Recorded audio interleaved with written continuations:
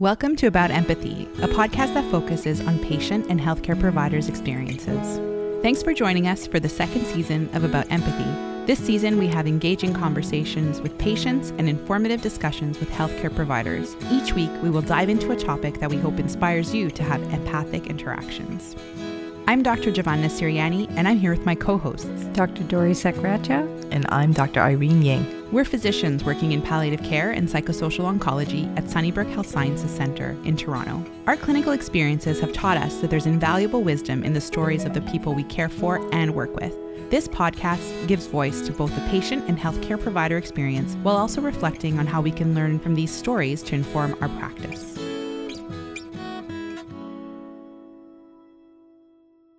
Today, we're going to be getting personal on the podcast. We wanted to explore the intersection of how our personal experiences influence our perspective as physicians. And we also wanted to talk about the flip side of that. How does our care of patients impact our own personal lives? When I think about what's happened in my personal life and how it's influenced my profession, I always first think about my youngest son who's autistic. And I think there was something about having to learn how to communicate in a different way, like, having one neurotypical child and then having a neuroatypical child. It was so different. And what it took to try and understand how to communicate with my youngest child, it was frightening, it was endearing, it was some of the hardest things I ever had to do, some of the best things I ever had to do. And that did influence me when I came to work, because I think the work we do is all about communication as well. It definitely made me a little more, humble. And I think when I was younger, I thought that if I could just do things a certain way, that would always work out. I think I learned that in being a mother, I had to change how I had to be a mother. Therefore, there isn't just one way. And certainly there isn't one way to talk to patients or one way to be a doctor. It just made me more humble, take a deep breath, relax a bit at work, and realize that, yes, this is hard work, but in the end, it's all worth it. Dori, is there anything about your experience that sort of made you think that the healthcare system wasn't working well when you were trying to figure out how to best support your son?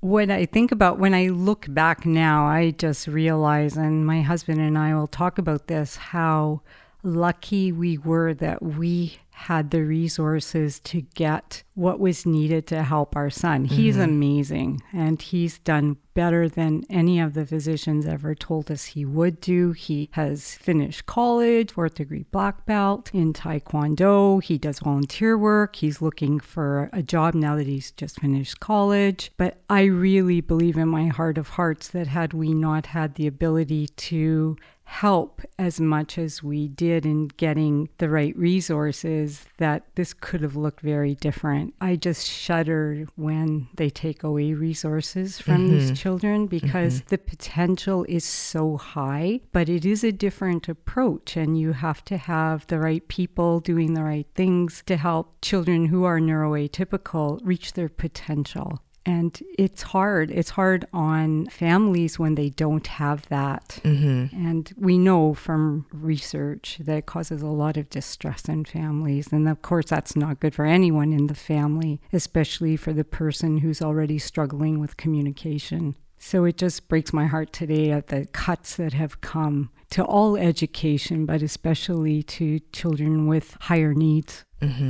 I think oftentimes when we're going through medical school, and in Canada, we think about the fact that we're so lucky to have this universal healthcare system, that anyone who needs healthcare, that they're going to get it. But I also see the other side of it, because as you guys know, my husband is a child and adolescent psychiatrist. So he sees patients with autism diagnoses, and he gets so demoralized because a lot of his patients can't afford the extra help and education and services. And so they're on wait lists for years to try to get the publicly funded ones. And he just feels like he goes to work and he's not making a difference because he can't help them access these services, which is really what they need to live a full life. So that's been sort of the physician perspective that is very challenging as well. Yeah, and when you get the resources, the amazing things that these children can do, it's quite mind-boggling, you know. And I don't even think we understand it yet. I don't think people were being nasty to us when they told us, please don't expect this from your child. He probably never will have friends, or like they were trying to paint a picture of what they thought I should expect. And they're probably trying to help you because... They're probably trying to help, but you know, when you go ahead and you get every resource you can, and you're lucky enough that you can do that, and then you see that that was completely wrong. This is a child who has friends, who goes out for dinner and to the show with his friends on his own, did very well in college, who is the first person in his school to get his 4th degree black belt. Those kinds of things, you just say, thank God I didn't listen. Or thank God I was flexible enough to say, well, nothing's written in stone. Let's take it a day at a time. And that's something I think I do bring to work with me. That idea, we tell patients all the time, you know, let's live in the moment, take a day at a time. I actually really believe that. My son taught me that, you know, they give you gifts.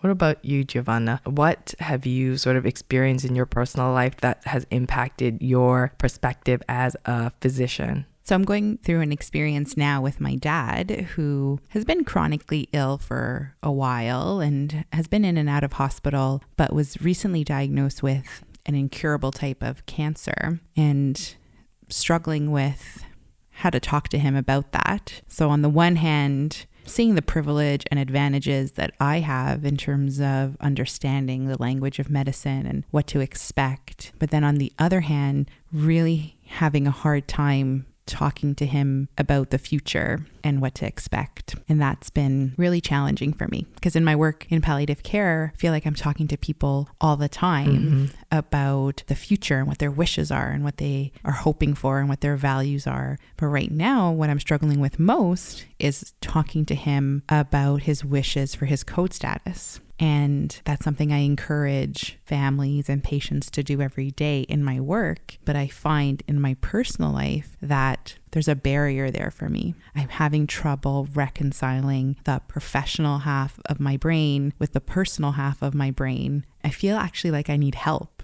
And I feel like I'm looking to his healthcare team to see if anyone can help me. And as of yet, no one's really stepped up. But then again, I haven't really asked, you know, and is that my own fear of bringing up the topic with him? Can I ask, like, what is it about having this discussion with him that is scariest to you? I don't know if that's the right word to use.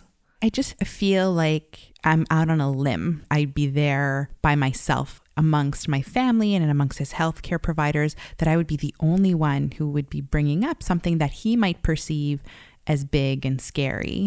So I'm feeling a little bit isolated, and I'm feeling like not a good daughter because I'm not bringing it up, and not a good doctor because I'm not walking the walk that I walk in my daily practice, in my professional practice. So I'm struggling with that.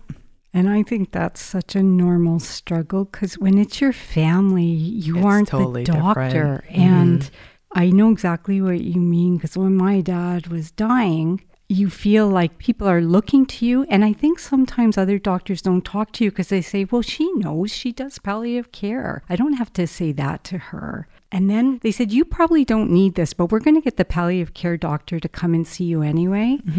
And they were magical. It was so wonderful for me. And it's not like she told me anything in my brain, because my brain knew what she said, but she spoke to my heart. And I think that's where we do all worry about the same things. And I think that made me a better palliative care doctor too. When I say to a patient, I know this is hard to talk about, I do know that. I knew it before, but I was better, I think, at understanding it at that personal level. And you cannot do that until you experience it. There are things that only experience bring that extra level. And so when you're younger, you simply can't know that, nor should you. It's not a bad thing. It's simply part of being human, right? We bring more to the table the more we learn and live, I think. I think you're right. I think I'm understanding it differently now because of my personal experience. I think you can still be empathic and trying to understand what other people are going through. But when you're going through it yourself and saying, I'm having a really hard time talking to him about this, I think I understand it more deeply than I did before. And someone should be there for you because you're his daughter. You're not his palliative care doctor. I think that's really important. I know I do this. Once you have a patient and you know that their spouse or their child is a doctor, you start to make assumptions. Well, they probably talked about that or they understand it, versus I know that you're a physician, but I'm just going to talk to you as though you're not, just in case there are things, because I remember that being helpful to me. And if I'm saying things that you don't really feel you need, just stop me. It's quite rare that someone stops you. So I don't know if that helps you, because what you're feeling makes sense. And it's hard, Giovanna. I think it's really hard. I'm holding two different things. I think I'm holding my head and my heart. It's my head and my heart. My head knows one thing. My heart is having trouble. And so I think I'm, more understanding of patient experiences in light of what's happening with my dad. I mean, I know this is all still pretty fresh, but have you already noticed that when you are interacting with patients and families, that it's changed the dynamic of how you approach the discussion or how you feel about the discussion? It's all fairly new. Yeah. It's all fairly new. So I don't think I've had really a chance to process it, but I don't see how it wouldn't change my practice.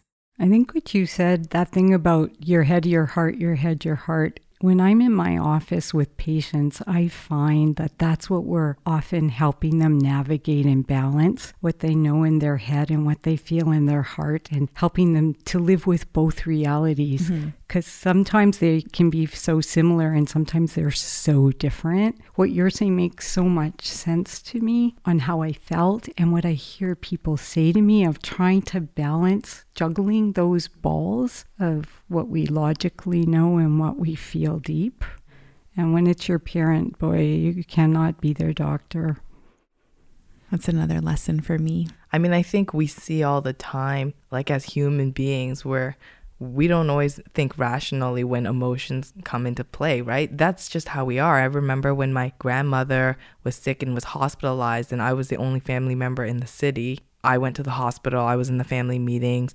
They were asking where she should go for rehab. And I had a difficult time trying to decide, should she go to the rehab place where I know that there's going to be more Chinese people so she can communicate with them? Should she go to the one that's closer to me so I can see her more often? Should she go to the one with the best reputation? And that wasn't even like high stakes, right? So when we think about making higher stakes decisions, like which palliative care unit to go to, or things like code status discussions, right? Like that's taking things to an even higher emotional level. And I was struggling with the decision about rehab. I think that experience, even though she was doing okay for a while and wasn't really sick at that time, made me totally change my perspective on when I ask families to make decisions and they are having a hard time. I think I used to get more frustrated. And after that experience, my frustrations kind of dissipated because I'm like, I know this is hard. Tell me how I can help you. It really helped to actually improve my relationship, which is why I was asking you that question, Giovanna, because this was after a period of reflection, right? And this is all still really new for you. But I found ultimately it helped to enhance my relationship with my patients afterwards.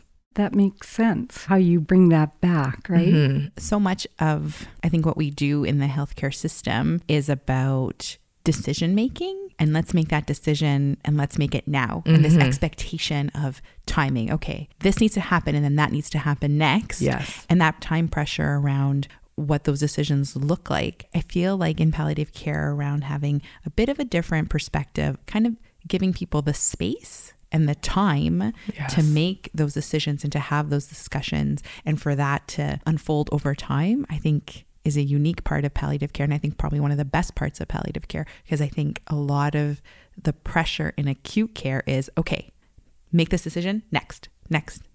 I'm understanding in a more personal way how tough that can be. Yes. And you can't force people to move towards that if they're not ready for it. I think one of the biggest pet peeves as palliative care physicians is when we kind of approach, we meaning like sort of clinicians, approach families and patients with like this checklist of decisions to make, right? Like, do you want this or not? Do you want this or not? And, you know, what we really encourage the trainees who come through our program to do is to step back from that approach and focus more on the patient. You know, do you understand what's going on? What's important to you? What gives you quality of life? Is it the fact that you get to go and work in your garden every day? If you were in a situation where you couldn't do that anymore, like how would you feel? And then from that, try to figure out what medical decisions are going to best support that life that they are painting for you. I think that's a softer way and a more approachable way that patients really appreciate. We are going to take a short break. You're listening to About Empathy. About Empathy is recorded at Wellspring. Wellspring Cancer Support Foundation is a network of community-based support centers offering professionally led programs and services to help people living with cancer and those who care for them. No referrals necessary, and Wellspring programs are offered free of charge. Visit wellspring.ca.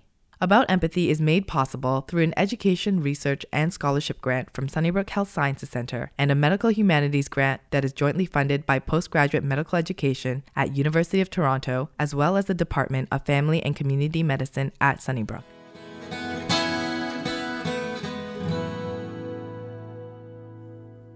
Welcome back to About Empathy.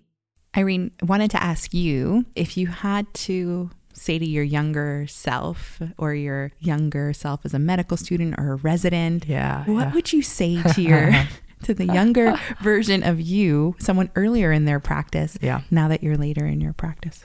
Well, I teach the medical students every year their How to Break Bad News lecture. And what I really try to impart is it's okay to say, I don't know. And in fact, probably I say I don't know a lot more now than I did when I was a fourth year medical student or first year resident, when I felt like I needed to prove that I knew what I was doing. Then I soon realized that there's so much in medicine and there's so much in life that I had not experienced yet. And patients actually really appreciate it when you say, I don't know, but I'll try to find out for you, because they see first that you are a human being, that you're not going to just say an answer just because, you know, they're expecting you to give them an answer. And if someone had said that to me earlier on, it would have been so helpful just for my general mindset. Because I think in medicine, there's this expectation, right? That you're going in, that you're very confident. Oh, you're the doctor and you know all the answers, but nothing could be further from the truth. There's so much we don't know. I like that. I like that. I think I would tell my younger self that this thing you're feeling about being an imposter is real. And I should have probably talked to my friends about that earlier, because they would have all said, yeah, I know what you mean. You have this sense that you have to be a certain way, that you should know everything. This kind of goes back to what you said, Irene, which you said very well, that I would tell my younger self to take a deep breath and try to relax. Every day can't be perfect, and you're going to learn as you go, and there's nothing wrong with that. And it's okay if you're better in 10 years than you are now. That's actually how it's supposed to be, and not to be afraid of that. I think I would tell my younger self to give people space and time to process the news you've given them. That's good. That's a good one. It speaks to what you were saying, Dory, about being told that you have to get a no CPR or a DNR on a patient. And I think there were times that I feel like I hit people over the head with that information and with that discussion. And I feel like I now know that people need the space and the time and the readiness to talk about that. And if it's not the right time, it's not the right time.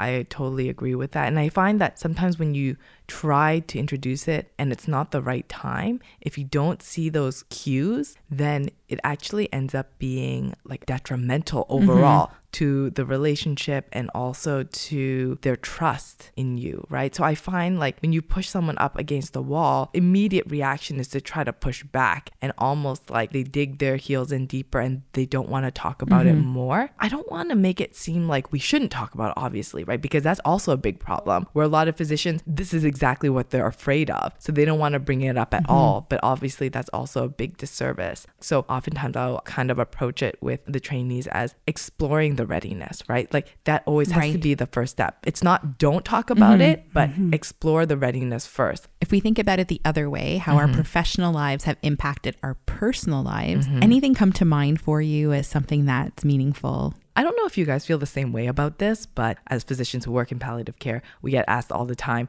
oh, how do you do the work that you do? It must be so hard. And, and I usually have two answers about that. One is, my job is to go in there and oftentimes just make the person feel better, whether that's emotionally or physically. That's my one focus oftentimes. And so it's great if I can make them feel better, then I feel great about that. But yeah, sometimes we can't make them feel better because oftentimes it's something more existential, which maybe we can help them, support them through that, but it's going to be difficult, right? There's going to be struggles. But how that helps me in my home life is it gives me such a better sense of gratitude around everything that I have when I go home and I see my daughter and I see my husband and I'm so happy and I know that things can change on a dime. So I kind of live each day to the fullest and I hug my daughter so hard when I get home. And speaking of her, she's really changed sort of my perspective also on my job in many ways as well, because I used to talk about end of life wishes with my patients a lot. And it wasn't hard for me to do that because I actually wasn't afraid of death and dying for myself. I'm like, I'm going to live my life to the fullest. You guys know I love to travel. I used to do a lot of hiking, sometimes in somewhat sketchy places. And it was partially because, if something happened to me, I was kind of okay with that. And once I became a mother, that kind of changed because the highs are so high and the lows are so low, because if something happened to her or happened to me so I couldn't take care of her, like even the thought of that is so anxiety provoking for me. Like my sense of mortality is just so heightened now. And I think that's helped me understand sometimes like the existential fears that our patients go through. So you asked me about how my professional life impacted my personal, but I've kind of also think now more about how, again, my personal life has impacted my professional life and being able to understand my patients when they have these fears about death and dying. I've had a similar experience. At the best of times, I would call myself anxious. Like there's a low level, an undercurrent of anxiety that's always there. But when I had my kids, that was taken up multiple notches. Yes. Does it get better? You know what? It does get better. Oh, good. Okay. It does get better. I feel like it was very immediate right after they were born because they're little and they're helpless. But it actually did get better over time as I see them getting older and more self-sufficient and I see them kind of growing into these little men. Yes. I think they'll be okay. And I look at their dad and I'm really thankful for their dad because I think he'd be a great caregiver even if I'm not here. So that anxiety that peaked right after they were born has improved. I'm still a stress ball though. I'm somewhere in the middle because if your child's neuroatypical, there's still these worries that you still do maybe a little more than you would if they were neurotypical. But it gets better for sure. I've always noticed it's a slower trajectory.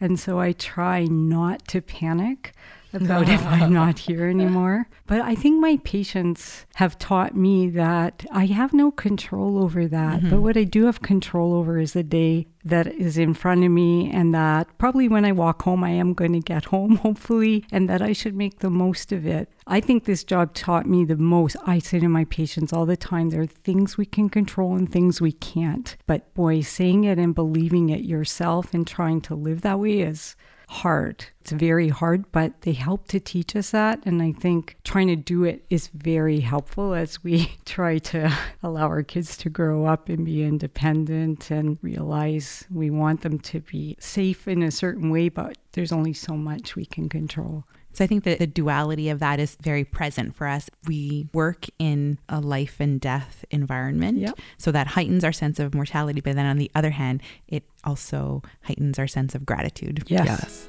Living in the moment. Living in the moment.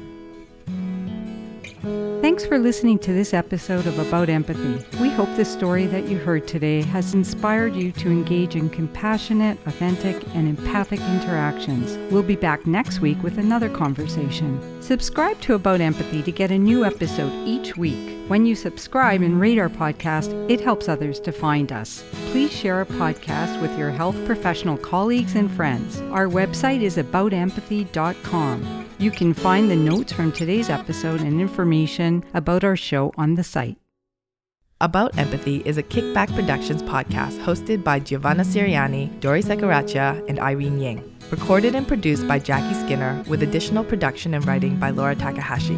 Music by Jerry Finn and Jackie Skinner.